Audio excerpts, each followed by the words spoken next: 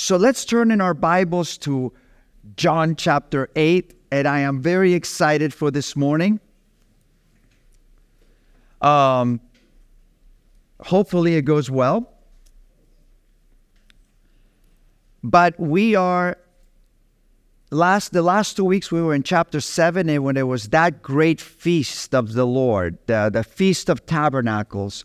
And we looked at how the priests would go to the pool of Siloam with these gold vases, and they would grab the water, and everybody would be looking in expectancy as the people went to the temple, and they would pour out their vases of water, and the joy that would fill the temple.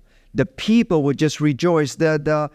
The Talmud said that you didn't really know true joy unless you experienced that moment in Jerusalem.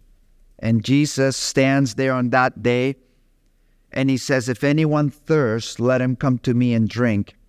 He who believes in me, as the scripture has said, out of his heart will flow rivers of living water."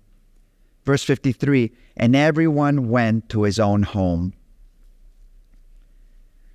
So we're going to start chapter 8, but this is the continuation. And you know, it's a great feast. It's a festival. You know, when I was brought up here in Mallorca. I mean, you guys know what it would be like in your hometown, but we would have San Juan in the summer. We would have Sant Antoni in the winter, which I will tell you more about later. But it was a real, you would have the summer fireworks, and the kids, we were able to be out, don't tell my son this, until 1 in the morning, 2 in the morning, without our parents, and just playing out and about. Just it was just a festive celebration that we would have continually in my hometown of Capdepera. So number one, that is the festive scene that is going on at the moment. And it says in verse 1 of chapter 8, it says, but Jesus, so everyone went to his own house after the feast, but Jesus went to the Mount of Olives. Now early in the morning, he came into the temple, and all the people came to him and sat down, and he taught them. And verse 3, then the scribes and the Pharisees brought to him a woman caught in adultery. And when they had set her in their midst, they said to him, Teacher, this woman was caught in adultery in the very act. Now Moses in the law commands us that such should be stoned. What do you say? And this they said, testing him, that they might have something of which to accuse him.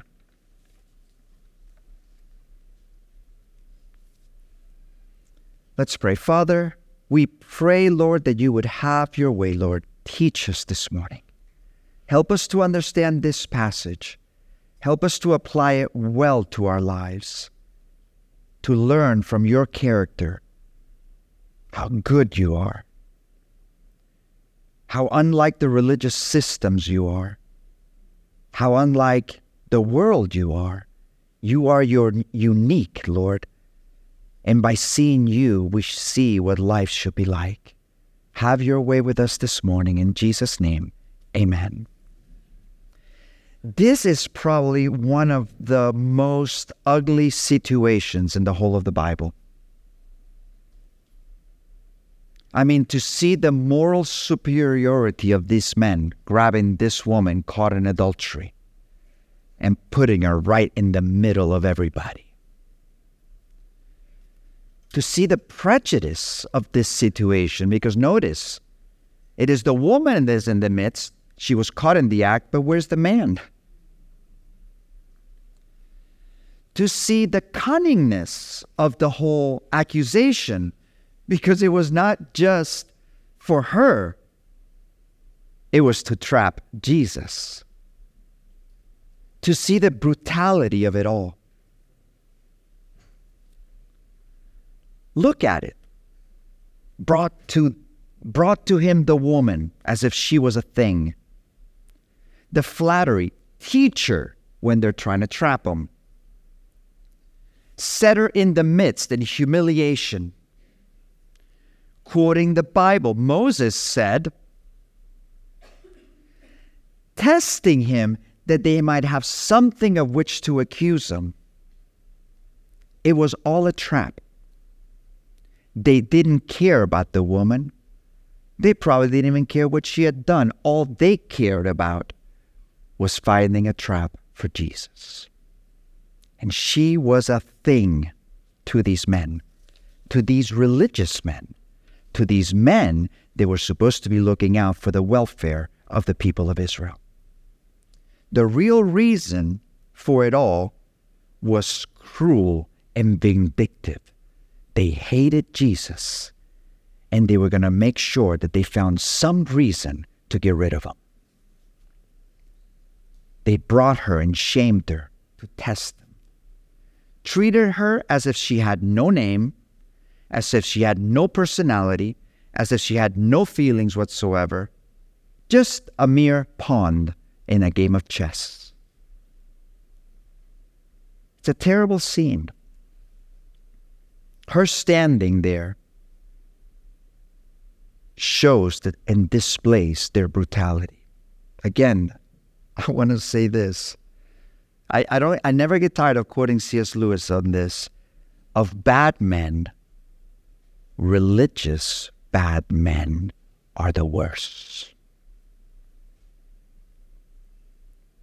Using this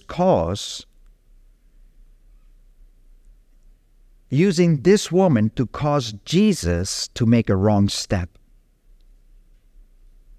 to either comment and contradict the law of Moses, or otherwise say, yes, let's stone her and contradict the law of the Romans, because the Romans had taken away stoning from the Jews. And religion devoid of God, religion devoid of reality, religion devoid of mercy. Isn't it strange that we would have wars waged in the name of in the name of religion? Because religion devoid of God will wage terrible wars. And many crimes have been made in the name of religion. Religion will change the outside of a person, but leave the heart unchanged.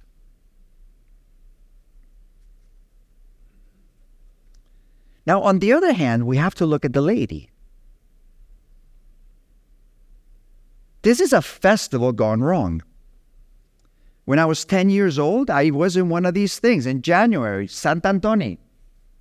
Sant Antoni, you're supposed to celebrate the spiritual temptation and the warfare that he suffered under demons.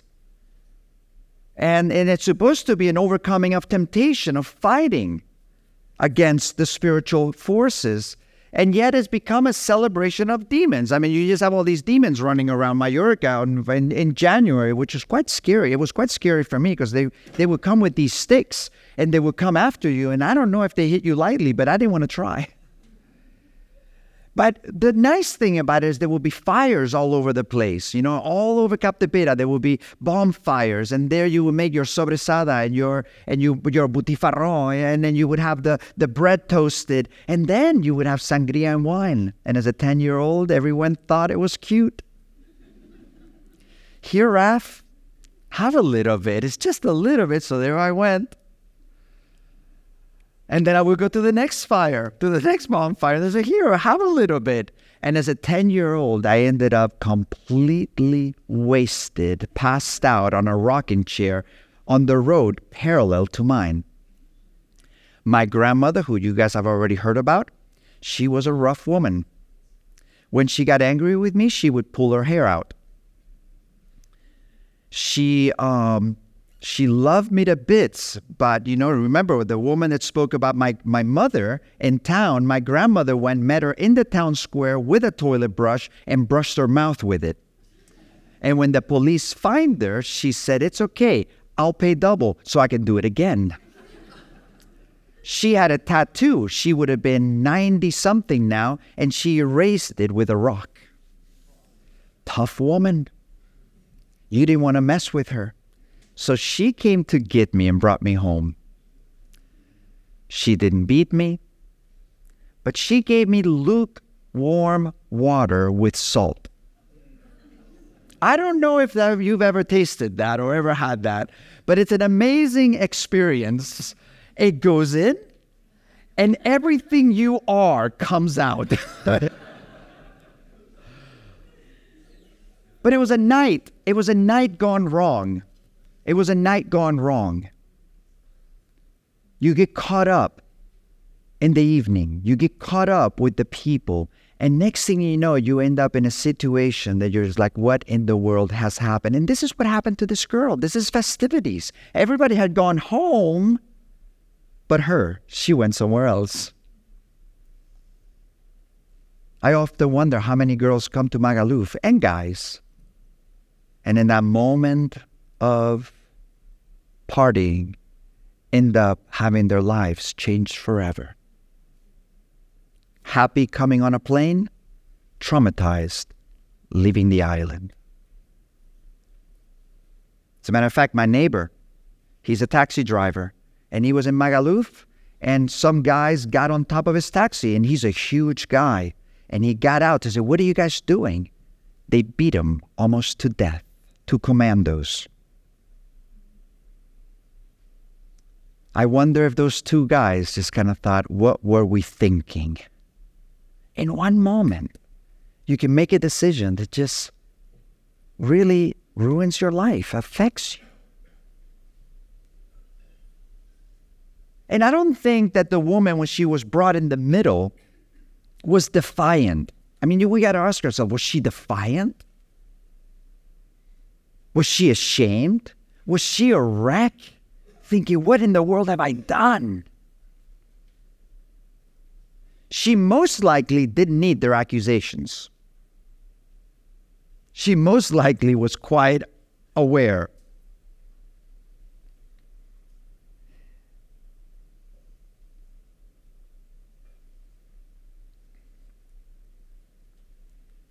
I mean, I don't want to send the wrong message.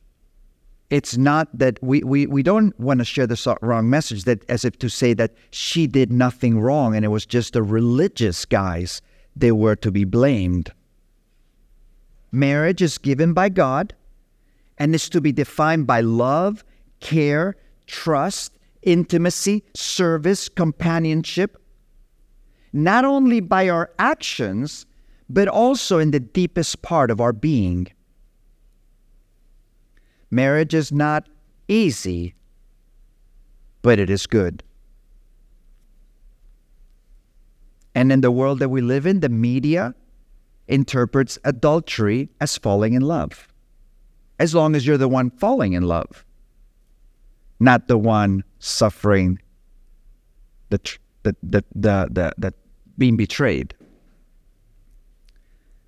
But marriage is to be a covenant between a man and a woman of intimacy, of service, of love, of trust, of care, of companionship. There was a man who found a genie bottle, and the genie came out of it. And the guy goes, "Oh my! Can you imagine my luck?" He says, "How many wishes do I get?" And he's like, "You get 1 wish." He says, "I thought I would get 3 wishes." No, sorry, the economy's gone down. You only get 1. So the guy says, what would you like? Come on, I don't have much time. He says, "Oh, I'm afraid of flying, and I would love to go to the United States from Europe, and I'm afraid of ships too. Could you build me a road?" And he goes, "My goodness, do you know the amount of concrete that takes? That is a huge road." And then he goes, "Can you please pick for me something easier?" And he says, "Okay, well, I would love to understand my wife. Can you help me understand my wife?" And then the genie says, "Would you like 2 lanes or 4? But point being, marriage is not easy. It has its challenges, but it is to be sacred. It is to be holy. And the woman decided that her desires were more important than God's desires. And it's interesting to me that as we look at the story, Jesus doesn't condone either. But neither, he doesn't condone adultery, but neither does he condemn her. In verse 6 it says, "This they said, testing him, that they might have something of which to accuse him. But Jesus stooped down and wrote on the ground with his finger, and thought he did, as though he did not hear." And so Jesus' reaction, the question is, why? What did he do? I mean, they're just talking, they're accusing, they bring in all this whole scene of shame, and he just goes down and he just begins to write with his finger on the sand. And the big question is, what did he write? And I'm here to tell you. Some people say that he wrote the names and sins. I don't think so. Some people say that he turned away in disinterest. Some people, that's me actually, but it's not necessarily one, I think he blushed. I think the whole scene was so awkward, so brutal, that he blushed. In Jeremiah 6:15 it says, "Were they ashamed when they had committed abomination? No, they were not at all ashamed, nor did they know how to blush." I think he blushed for the Pharisees and the scribes. I think he's thinking, oh my goodness, this whole scene is just terrible. But to talk about what he might have been writing, to me it's amazing. And if you guys can post these verses, I think it would be amazing. I don't know if you're going to be able to do it that quickly. But I think sometimes when you just compare the Bible to the Bible, it just kind of gives you little insights. And I wonder if you remember, it is the finger of, whose finger is it? It's Jesus, right? And John, who writes this gospel, he says the Word became flesh, so God becomes flesh. So it is the finger of God, right? Look what Deuteronomy chapter 9, verse 10 says. "The Lord gave me 2 tablets of stone written by the finger of God." Exodus 31:18, when he had finished speaking with him upon the mount to Moses, he gave Moses 2 tablets of the testimony, tablets of stone written by the finger of God. And the tablets were God's work, and the writing was God's writing engraved on the tablets. So part of me wonders, is that they're bringing all these accusations of adultery, if Jesus is just writing all the commandments on the sand. And they begin to see the ones that, okay, you're really hammering this one. And then they see, you shall not covet, or you should not bear false witness. Or you know what I mean? And just, there's, maybe because he didn't come to condemn the world, maybe he's just writing the law down and let the chips fall where they may. But another one that's interesting to me is Belshazzar in Daniel chapter 5, verse 5. See, Belshazzar was the king of the world. He was the king of Babylon after his father or grandfather Nebuchadnezzar. And Nebuchadnezzar had taken all the holy things of God and had made a party out of them. And he made an orgy with them. So they were taking the gold and the silver and they were just drinking and having just a really big party, thinking to themselves, we are untouchable. Our kingdom will remain forever. Remember, Nebuchadnezzar says, change the head. Make it the whole, not only the head of gold, but the whole thing of gold. And he's there, and as he's in his pride and his celebration, as he is in his arrogance, suddenly it says the fingers of a man's hand emerged and began writing opposite the lampstand on the plaster of the wall of the king's palace. And the king saw the back of the hand, and that hand that did the writing. And listen, it says that his knees became loose. It says that he literally pooed himself. This guy, so proud, he all of a sudden he's struck by fear as the finger of God begins to write on the wall. But what was written on the wall? Daniel 5:24 through 20 says the hand was sent from him, and the inscription was written. Now this is the inscription that was written out, and this is where I struggle. Mene, mene, tekel, upharsin. And Daniel gives the interpretation. God has numbered your kingdom and put an end to it. Take it. You have been weighed in the balances and found wanting. And that very night, Belshazzar, the king of the Chaldeans, was slain. So here they're ready to stone a woman. Could it be that Jesus is reminding them when God took out a guy? Pharisees, scribes, you bring this woman, but you've been found in the balances. You've been weighed in the balances, and you have been found wanting.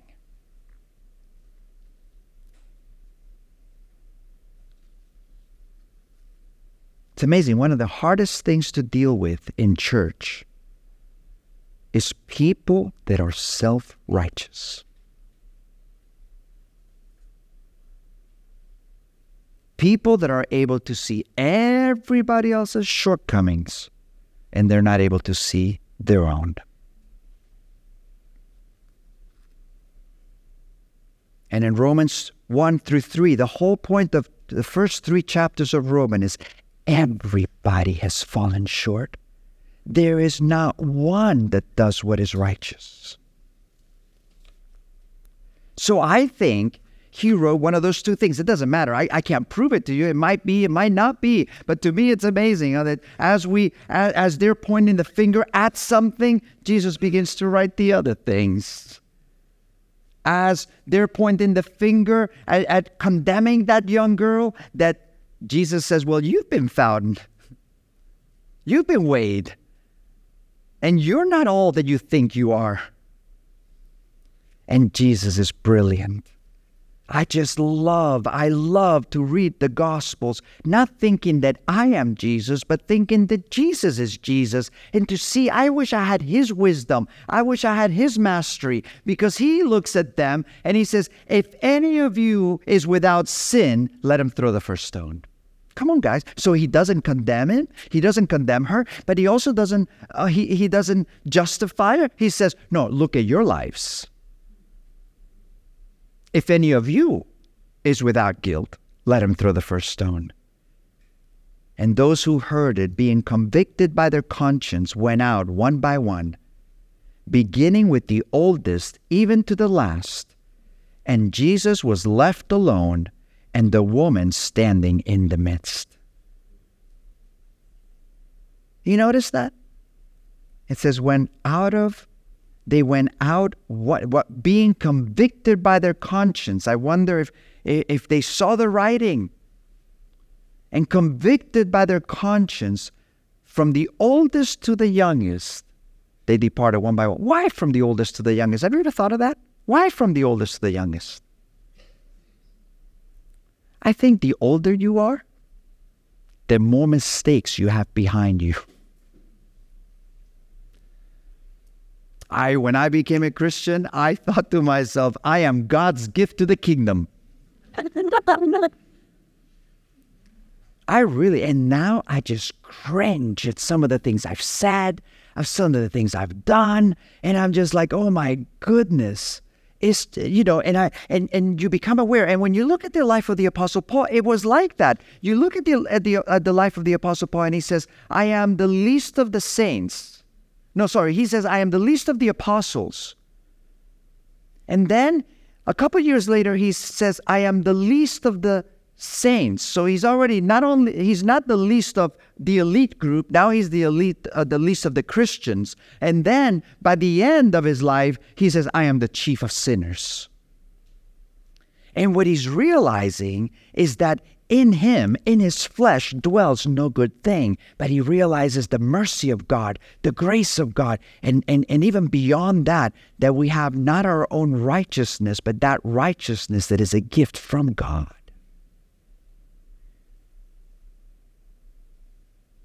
Jesus neither made light of their sin, of her sin, nor did he apply the Mosaic law to her. And from the oldest to the youngest, the older you are, the more you have behind to look at. And there's none without sin. Now, I want to ask the question here. So does that mean that unless we are perfect, we cannot exercise judgment? Because I don't think, I think what's happening here, there's a condemnation. There is no warmth. There is no love. There is no kindness. There is no mercy. But I don't think the outcome of this passage should make us to think that nothing is wrong and that we don't condemn anybody and we don't never say anything. I think I was having a conversation with Owen this morning, and I thanked him because there was a particular situation that was difficult, and I said, you know what, I'm so grateful that that I'm able to see how you're dealing with this, because I'm so fired up about it that I don't know if I'm thinking soberly. To have somebody else from the outside to be able to help. We should help each other to grow. And I said, I'm just grateful. And I was talking about being obsessive and not being able to let go. And I said, I'm so thankful for Bart. Because when I get like that, he just comes up to me and he says, let go of the bone.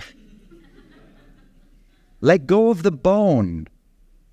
But I don't want to live a life where everything I do is justified and everything's right. I want to grow. I want to grow in love. I want to grow in grace. I want to receive the grace of God, but I also want to receive an education from Him. And I want my brothers and sisters not to be condemning, but to help us grow, to help each other grow, to be better husbands, to be better dads, to be people that grow as Christians.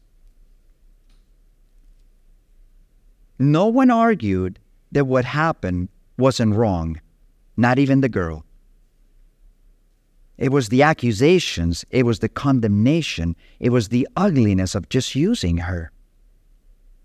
He is rebuking hypocrites who have a big log in their eye, Jesus says, and they focus on the speck in somebody else's eye. You ever seen that? I don't like the way you're parenting. And then their lives are a mess. It's just like, well, we're there. How can we help each other? Not how we can condemn each other.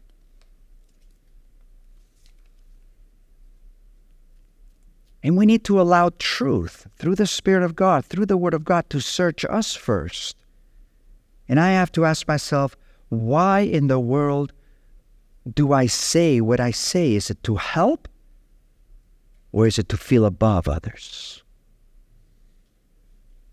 And here you see the mercy of Jesus.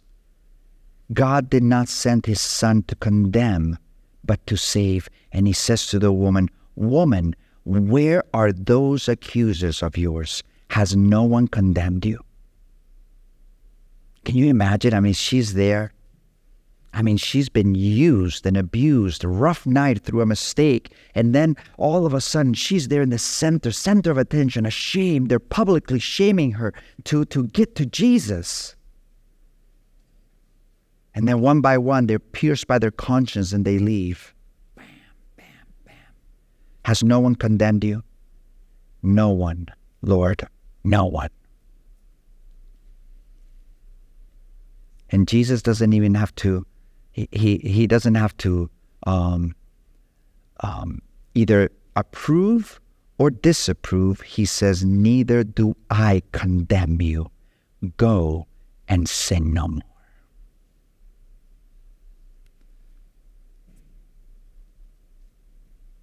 I mean, He's going to the cross in 6 months. 6 months from that moment, he's going to the cross. 6 months, he's going to die on the cross and take away the sins of the world. And he is looking towards that cross. But listen, here he gives her mercy, and he gives her an opportunity to a fresh start. Oh my goodness, how many of you guys need a fresh start? I'm so glad that, I'm not trying to imagine a God. I'm talking about the God of the Bible is a God of fresh starts. He gives new starts. Behold, I do a new thing. And he's able to take our sins and he washes. I mean, the grace of God, the mercy of God is like if our sins are a little castle on the sand. And we've talked about this before, a little sand castle. Arden making a sand castle. No, even me helping him, making a big sand castle. And then a wave, a tsunami comes that starts in Calarajada. And it just moves its way through Manacor, and then it goes through Algaida, and then it pours down into Palma, and then floods all the way through Calvia. And you think, where is that sand castle? It's been wiped away by the grace of God, an opportunity of a fresh start, a new beginning. And this is not a passage to justify ourselves in our rebellions. Just to use an example, it wouldn't be a passage for me to mistreat my wife and my family and then just say, well, look at your stones. Look at your sins. Don't judge me. You can't judge me. And people use that sometimes as these verses, neither do I condemn you. Look what Jesus did. No, it's not to hide rebellion. It's to give fresh starts. And this is the revelation of Jesus' nature, that although he was sinless, listen, this is where I want to grow. Although he was sinless, he was not self-righteous.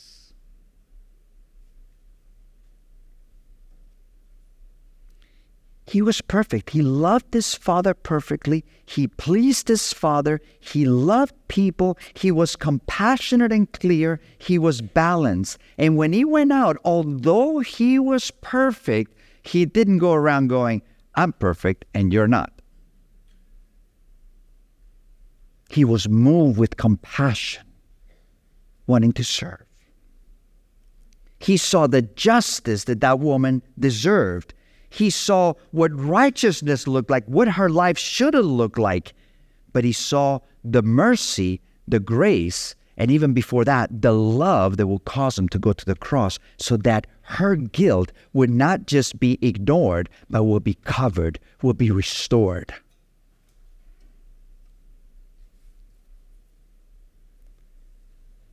And it is ours to receive.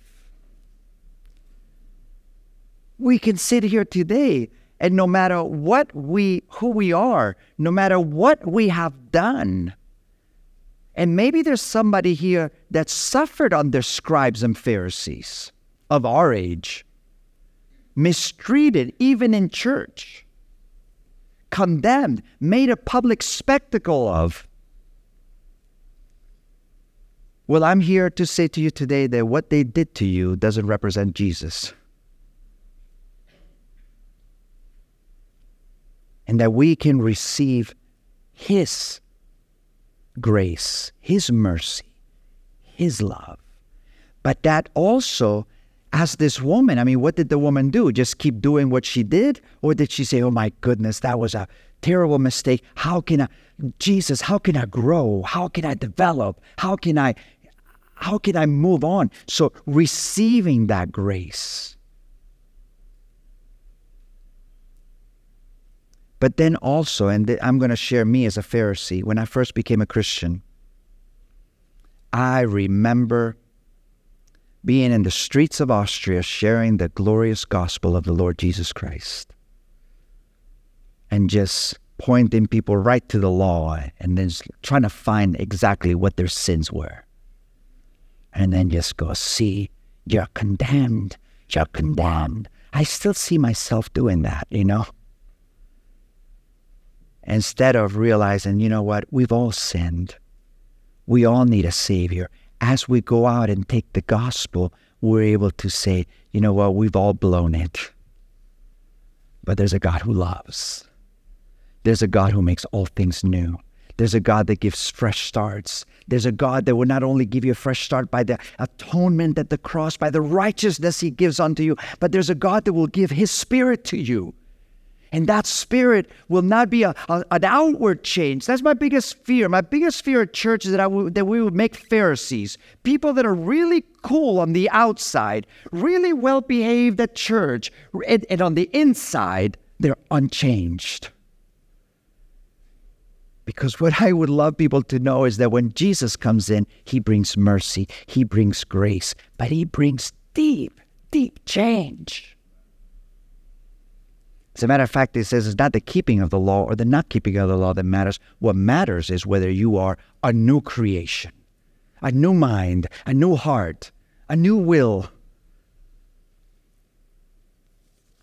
And my goodness, I'm so proud in the best sense of the word. I'm so gloriously thankful that I can stand before you today with this book, with the God of this book,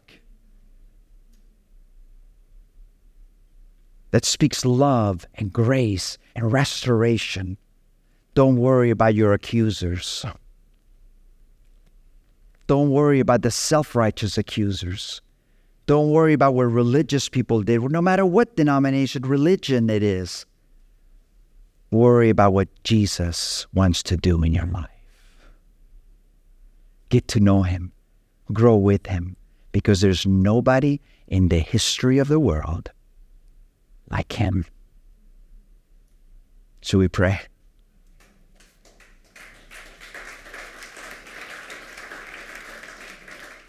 Father, we are so grateful, Lord. This is such a crazy story, Lord, but it really, we could almost replicate that. Not just in Iran, but even here in our Mallorca, Lord. And I pray, Father, that we would get a fresh glimpse of who You are.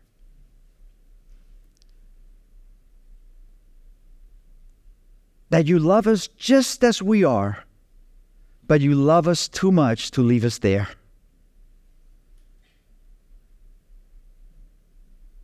And that You've come to deal with things.